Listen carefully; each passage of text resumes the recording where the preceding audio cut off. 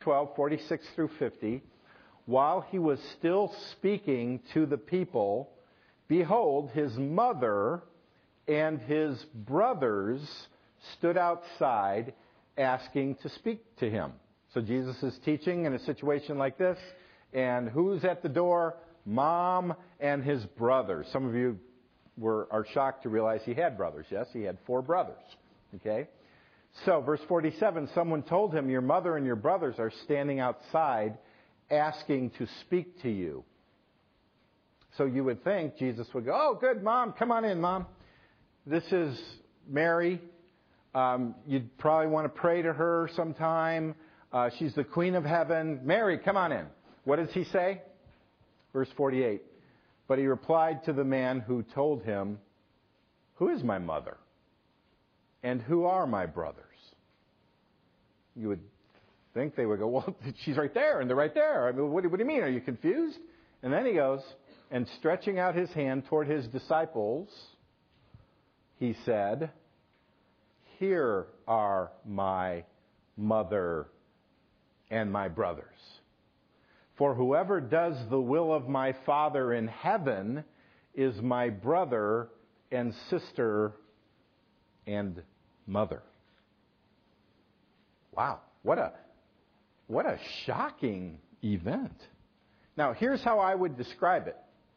While many people in the room, and maybe even his own mother and brothers, may have felt disrespected by this, I'm going to sum it up by saying Jesus is not dissing his family, but he is distancing himself from his family. He's not dissing them, but he is distancing himself. Why? To highlight the incredible privilege that we have of being part of his spiritual family. Right? Here's how I want to break this passage down today into 2 parts. Part 1, the downplaying of his physical family. Part 2, the uplifting of his spiritual family. All right? First of all, let's take a look at Jesus downplaying his physical family. Why does Jesus do this? Why doesn't he welcome his family in, especially his mother? You know, it's almost as if he knows that over time there are going to be those who want to give his mother almost godlike qualities. Now, this may shock some of you. Some of you are very familiar with this, and others of you have no clue that this is going on. But there are whole segments of Christendom, and it's not just one church, it's whole segments, many denominations, that when it comes to Mary, they pray to her. They believe that she was immaculately conceived, born without original sin, and then lived a sinless life, that she was always a virgin even after marriage, right? And that she ascended bodily into heaven like Jesus. In other words, she's virtually parallel to Jesus, right? So, of course, Jesus, being omniscient and knowing all things, I find it interesting that in this passage and in another passage, he goes out of his way to downplay the significance of his family and even his own mother. Right? In fact, here's another passage. Luke 11, 27 and 28. As he said these things, a woman in the crowd raised her voice and said to him, blessed is the womb that bore you and the breasts at which you nursed. I mean, here's an opportunity for him to say, yes, blessed is the Queen of Heaven. Blessed is my mother. Pray to her, the ever virgin. Pray to her, the sinless one. How does he respond? Verse 28, but he said, blessed rather than giving blessing to her, blessed rather are those who hear the word of God and keep it. Right?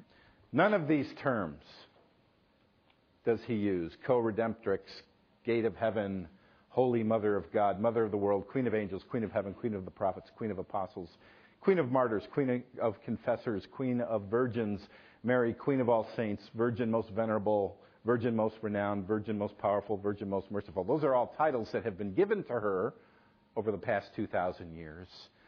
But given an opportunity to give blessing to her, he says, no, rather, blessed are those who hear the word of God and keep it. Why? Why does Jesus run the risk of being perceived as dissing her? Because for our good, we need to know that He alone is the sinless one. He alone is the one mediating between God and us. He alone is the Savior. He alone is the one you pray to, and no one else. He is doing this for our own good.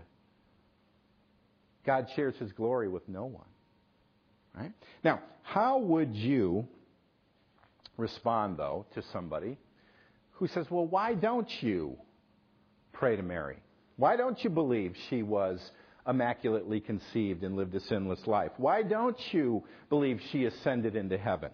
How would you respond to those? Well, let me just quickly go through each of them and give you some biblical background. All right. First of all, when it comes to why don't you pray to her, or to be more precise, they would say pray through her. Right? They would say that it's not that we're praying to, we're just asking her to pray on our behalf. Okay? Why don't you pray to her? My answer? Nowhere at all in Scripture are we commanded to pray to anyone but God, and nowhere in Scripture is there an example of praying to anyone other than God. Now, they might come back and say, but is it forbidden to pray to anyone other than God? Yes. Yes. Take a look. Deuteronomy 18. There shall not be found among you anyone who burns his son or daughter as an offering, anyone who practices divination or tells fortunes or interprets omens, or a sorcerer, or a charmer, or a medium, or a necromancer, or, here it comes, one who inquires of the dead. You don't go talking to dead people. Don't do it. Don't talk to dead people. For whoever does these things is an abomination to the Lord, and because of these abominations, the Lord your God is driving them out before you, the nations surrounding Israel. You shall be blameless before the Lord your God. Why don't you pray to Mary? I don't pray to anyone but God. Right? As my lovely wife said once when somebody said, well, why don't you pray to Saint so-and-so to find your keys? Her response was, no thanks, I go direct. Okay? What about the idea that she was immaculately conceived? Now, let me explain what the Immaculate Conception is. A lot of people think it's that Jesus was born or conceived without original sin. Now, that's true. The Immaculate Conception is not about Jesus being conceived without original sin. It's about Mary being conceived. She was born, conceived and born without original sin, and they would say that she lived an entire life without ever sinning. To which I would respond, Mary herself, when she responds to the angel in Luke 1:46 and 7, Mary said, my soul magnifies the Lord, and my spirit rejoices in God, my Savior. Mary needed a Savior just as much as we need a Savior. People who are sinless don't need a Savior. Now, obviously the people who hold to this know that this verse is there. You know what they say? They say, oh, well, Jesus can be a Savior in two ways. One, He can save you from the sin you've fallen into, or He can save you from even sinning in the first place. That's how Jesus is the Savior here. And I go, where else in Scripture does it say that she is to be looked at any differently than anybody else? Nowhere. You have to read that in.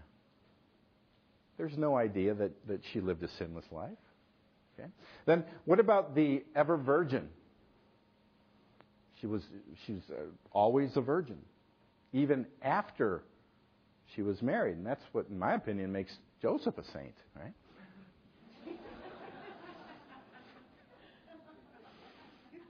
Some of you will get that later on. Look at this in Matthew 13:55. The people are amazed at his teaching, and they say, "Is not this the carpenter's son? Is not his mother called Mary? And are not his brothers James and Joseph and Simon and Judas?" There they are, named. Right? James goes on to become the leader of the Jerusalem church, and he writes the book of James in your Bible. Judas, not Judas Iscariot, he writes the little book of Jude that the men have been studying. We're done with it, though. Okay. He has 4 brothers. Now, those who don't believe Mary ever, that Mary was always a virgin, what do they do with this? Well, they say, well, that word brother there, Adelphos, where is it? His brothers. Well, that can mean like cousins or relatives. Well, you can get an electronic concordance where you just click on a word now, like with eSword, and you right-click on it, and you find out that that word Adelphos appears 349 times in the New Testament. Now, it can mean a spiritual brother, but every other time it means a literal brother, like James and John were brothers. Never does it mean cousin or relative. In fact, there was a word that could be used to mean relative. Right here in Luke 21:16, Jesus says, "You'll be delivered up even by parents and brothers," Adelphos, same word used up here, and relatives. That's a different word that could be used. But the Scriptures use the word brothers. Never does it mean anything other than physical brothers, or it could mean spiritual brothers. But in this case, remember, it's Jesus' brothers and Mary showing up, and his spiritual brothers are the ones listening to him. So this has to mean his physical brothers. Here's another verse in Matthew 1:24 and 25. When Joseph woke from sleep, he did as the angel of the Lord commanded him. He took his wife, but knew her not until she had given birth to a son, and he called his name Jesus. Now, knowing her, it doesn't mean he didn't know who she was. Married, like to introduce you to no, it meant they didn't have sex. Right? Adam knew his wife Eve, and they conceived and bore a son. That's what the word is. Right? He didn't know her until she had given birth to a son. There's no reason to believe that Mary and Joseph didn't have a normal marriage where they had sex and they had children. Right? You have to read into the text the idea that she was an ever virgin. What about the idea that she ascended into heaven? Nowhere to be found in Scripture. Absolutely nowhere to be found. In fact, Mary is mentioned very infrequently in Scripture. We have the birth narrative. Right? We have these events here. There's the event where she and Joseph leave Jesus at the temple when he's 12. We have these events where she shows up to get Jesus, and Jesus kind of distances himself. She's at the foot of the cross. And then the very last thing we read of her is in Acts chapter 1. The 120 believers gather to pray. And it says, all these with one accord were devoting themselves to prayer together with the women and Mary, the mother of Jesus, and his brothers. That's it. No more. Paul doesn't mention her at all in all of his letters. So where do you get this idea that she ascended into heaven? You have to make it up. Right? Again, why does Jesus go out of his way to distance himself? I believe for our own good. So we focus on him, not on anyone else. All right? I believe that's what he's doing in this passage. Now, we've looked at him. And by the way, you go, well, which one do I believe? Do I believe that I should pray to Mary or I shouldn't pray to Mary? That's where an even more fundamental question is this. What do you believe about the Bible? Do you believe in sola scriptura, that Scripture alone is our final authority? Or is it Scripture plus the traditions that accumulate over the church, over church history? I believe that Scripture and Scripture alone must be our sole and final authority. If you open it to church tradition, in my opinion, you run the risk of blaspheming God. All right? So you got to first decide what's your sole source, your final source of authority. Is it Scripture alone or church councils and church tradition? I stand on Scripture alone. All right? So let's keep going. Now let's look at the second part, the uplifting of his spiritual family. All right? The uplifting of his spiritual family. Now, at this point, his brothers were not believers. John's Gospel, chapter 7, tells us that they did not believe in him. Now, after he rises from the dead, they believe in him, and we find him them in the room praying. Right? But at this point, they were not believers. And Jesus says, these people who are listening to me, my disciples, they're my real brothers. Now, how many times have you heard someone say something like, well, we know everybody on the planet is God's child. In fact, I heard that on the radio just this week. Right? We're all God's children. God is our Heavenly Father. That's not true. We're not all God's children. Ephesians 2 says this of non-believers. We were by nature children, not of God, but children of wrath, like the rest of mankind. There are children of God, and there are children of wrath. Well, how do you get out of the wrath pile and into the children of God pile? Well, in John 1:12, it says, but to all who did receive him, all right, who believed in his name, he gave the right to become children of God. You are not a child of God unless you trust in Christ. Christ dies on the cross to pay for your sins, to atone for your sins, to appease the wrath of God that we read about in Ephesians 2:3. And then he adopts you into his family and loves you with unbelievable love. Right? But you're not automatically a child of God. But now that you believe in Christ, let me come up with 3 implications from this. Now that you are a child of God, here are 3 implications. Number 1, you are more dearly loved by Christ than even his own flesh and blood. Do you know how much God loves you now that you are in Christ? Think about this. Jesus knows that he is going to be crucified, brutally murdered, and he knows when it's going to happen, and he has the opportunity to have one last meal.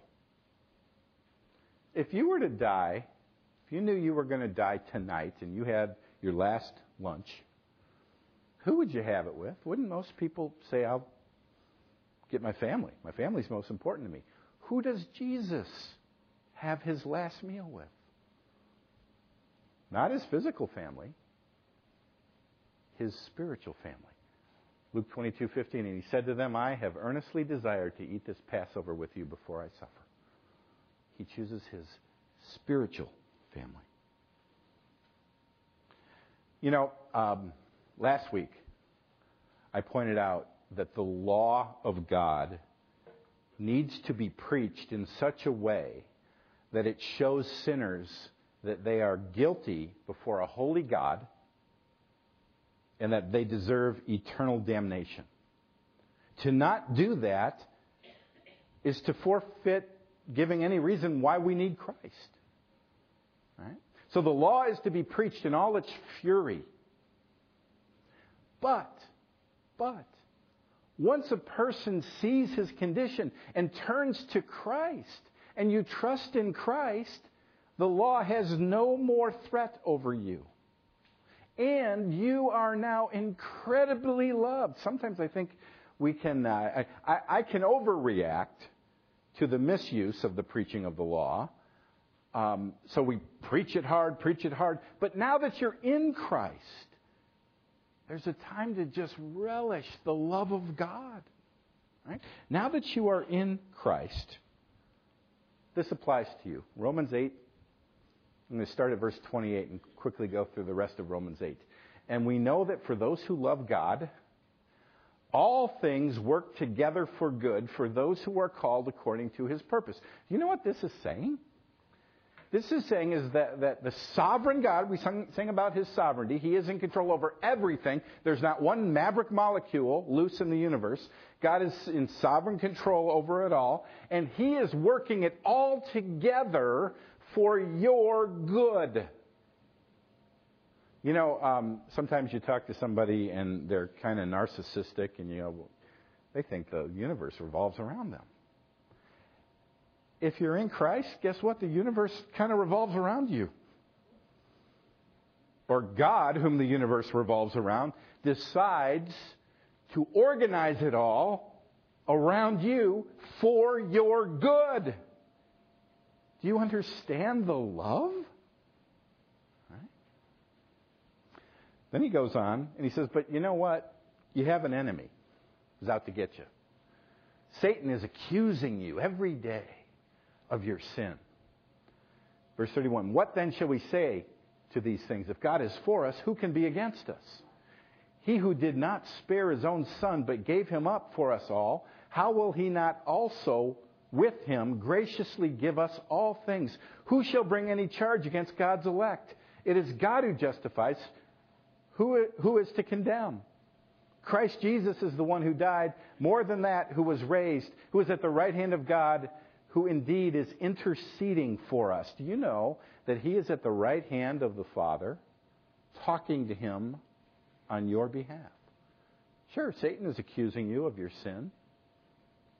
Right? The law of God is accusing you of your sin. But Jesus is interceding, not Mary, not the saint. Jesus is arranging the whole universe for your good, and he is interceding before God on your behalf. What kind of love is that? Sometimes when we talk about loving Jesus or having love for Jesus, we think of him here on earth walking around with his beard and the robe. Think about the sovereign Lord of the universe who controls all things, loving you, being for you, interceding for you. And then Paul, he can't believe this love, so he breaks out with these words. Who shall separate us from the love of Christ? Shall tribulation or distress or persecution or famine or nakedness or danger or sword? As it is written, for your sake we are being killed all the day long. We are regarded as sheep to be slaughtered. No, in all these things we're more than conquerors through him who loved us. For I am sure that neither death nor life, nor angels nor rulers, nor things present nor things to come, nor powers, nor height, nor depth, nor anything else in all of creation will be able to separate us from the love of God that is in Christ Jesus our Lord. Somebody's got to say amen. Come on. Are you awake out there? Does this matter? This should affect your life. This should change the way you go to work tomorrow. To know that God loves you beyond what he loves even his own flesh and blood, and he's working the whole universe together for your good, and nothing can separate you from the love of God that is in Christ Jesus. It's got to make a difference. Right? Now, let me give you a second implication, though, that flows from Christ loving and uplifting his spiritual family over his physical family. Right? He loves you more than his own flesh and blood. Jesus needs to be more dearly loved by you than even your own flesh and blood. He loves you more than his flesh and blood, and he wants you to love him more than your own flesh and blood. The creed of many people today is this: there's nothing more important than family. Right? There's nothing more important to me than my family. It is noble to love your family. It is natural to love your family. It's unnatural not to love your family. People give their lives for their family. How many movies are about the importance of family? Which is why it's so shocking for Jesus to say, you know your family that you love? Luke 14:25. Now great crowds accompanied him, and he turned to them and said, if anyone comes to me and does not hate his own father and mother and wife and children and brothers and sisters, yes, even his own life, he cannot be my disciple. Now, yes, Jesus is using hyperbole. He is using exaggeration. The word hate here is being used for shock value. You're not to hate, or you would be violating the commandment to honor your father and mother. Right? You're to love your spouse. All right? Ephesians 5, husbands, love your wives. Here he says you got to hate your wife. It's hyperbole. It's making a point. But you know what? Even when Scripture uses hyperbole, sometimes people go, oh, it's exaggeration. Whew, don't have to do it. He's still making a point.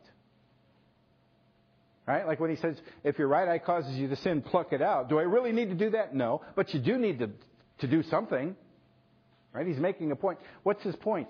Even your natural affection that you have for your own family is too pale in comparison for your love for him.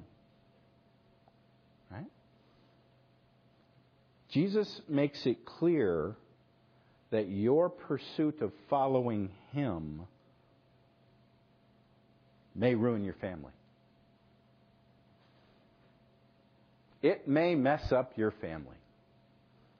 It may cause not just family tension, but a destroyed family.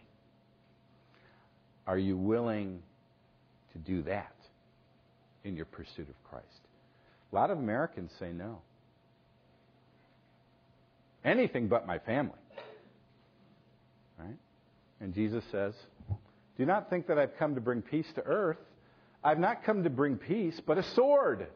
For I have come to set a man against his father, and a daughter against her mother, and a daughter-in-law against her mother-in-law. And a person's enemies will be those of his own household. Whoever loves father or mother more than me is not worthy of me, and whoever loves son or daughter more than me is not worthy of me.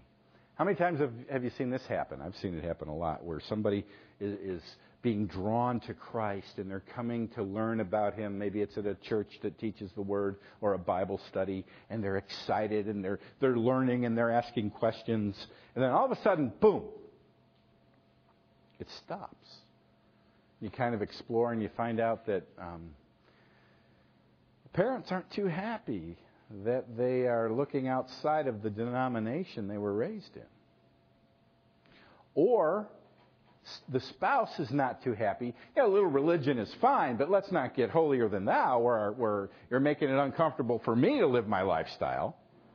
And they start to feel the tension in the family. And they have to decide. Do I continue pursuing Christ, or do I value family peace more?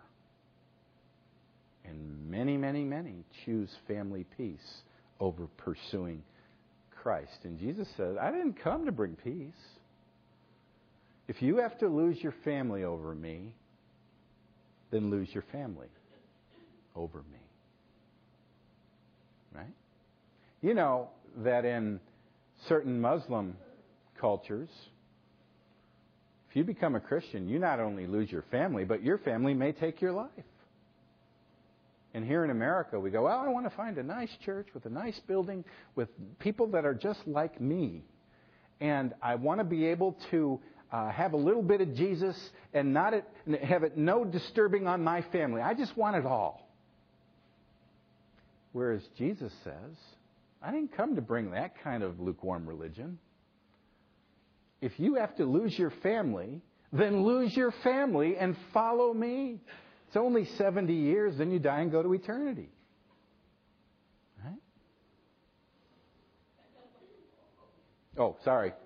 80, 90. I'm going to die by 70, so just look at me. I need to change my table, my timetable. So how much pain are you willing to endure for Jesus. We have a low pain tolerance here in America, don't we? All right, now, one last thing. Jesus dearly loves his spiritual family. We are to dearly love him. And now that we're all in his spiritual family, we need to dearly love our spiritual family. We need to love one another. Now again, here's where Americans go, well, I want to find a church where everybody's just like me and we all get along and the less differences, the better. Do you know that Scripture says actually God is more glorified when we're different? When Jews and Gentiles and black and white and rich and poor all get together and love one another, as opposed to, I just want to hang out with people that are like me. How's that any different than going to a country club? Right? We need to love one another. Men, if you want to know what we're going to do tomorrow night, we're going to watch that Paul Washer video where he's speaking at the youth conference. Some of you know who Paul Washer is. I heard his testimony the other day, and he said this. He said that he used to work out, lift weights in a little gym across the street from a church. And he couldn't stand those holier-than-thou church people. So he would blast his AC/DC Highway to Hell music at them while they were going to lift weights, or to go to church while he was lifting weights. He hated them. Till one night he woke up in a pool of his own vomit from all his drinking. And he heard the gospel, I don't know if it was on TV or on the radio, and he became a Christian. And then he thought, all I want to do is be with those people. Why? Because, you see, salvation is not just something that goes on in the mind. God changes the heart. The heart is changed from hating God to loving God, and on top of that, you get bonus love for the family of God. Right? A sign of true salvation is a love for the church. A sign that you're not saved is you endure the church and you go home and you criticize. Oh, so-and-so talked to me today. You backbite, you gossip. You have a critical attitude. You see, God gives you a love for him and for one another. Here's what John says. 1 John 3:10. By this it is evident who are the children of God and who are the children of the devil. He's going to give you two things. One, whoever does not practice righteousness is not of God. All right, your behavior changes. Two, nor is the one who does not love his brother. Now, does this mean you just have this undying love and nobody ever irritates you? No. Let's face it, we're all irritating. Right? We all drive each other crazy. Amen. Finally, the amen. That was supposed to be toward the love of God, the amen. Now we got the... Right? But Christians are irritating. Church people are irritating, aren't they? But I love you anyways. That should be our attitude, that we love one another. Okay? John goes on. We know that we have passed out of death into life because we love the brothers. Whoever does not love abides in death. You're fooling yourself. Right? So the person who says, well, I love Jesus and I love his word and I love all the stuff I can get on the internet, but actually going to church, I can't handle that. You're fooling yourself. Right? Let me close with this. Dr. Martin Lloyd-Jones was a great British preacher. He preached in London. Died in 1980. But he was a doctor before he was called to be a preacher. And let me just read this paragraph. Dr. Martin Lloyd-Jones, when as a brilliant doctor in London in the 1920s, he was thinking of leaving the medical world and becoming a preacher. He was being pulled in two ways, and this tension came to a head one night in a dramatic way. One night, his wife-to-be and some friends of theirs wanted to go to the theater in London, and they persuaded him to go with them. He says, I have no idea what the play was about at all, but they were all very excited about it. What I remember is this. As we came out of the theater to the Blair and Glare out in the square, suddenly a Salvation Army band came along playing some hymn tunes. So you've got this rickety Salvation Army tin band in contrast with the glitz of the London Theatre. And I knew these were my people. I've never forgotten it. I suppose I had enjoyed the play. When I heard this band and the hymns, I said, these are my people. These are the people I belong to. And I'm going to belong to them. Jesus distances himself from his physical family. Why? To show that our sufficiency is in him and him alone. He loves his spiritual family more than his physical family. We need to be willing to put him first, even over our own physical family. And we need to love one another. Let's pray. The worship team, come on up.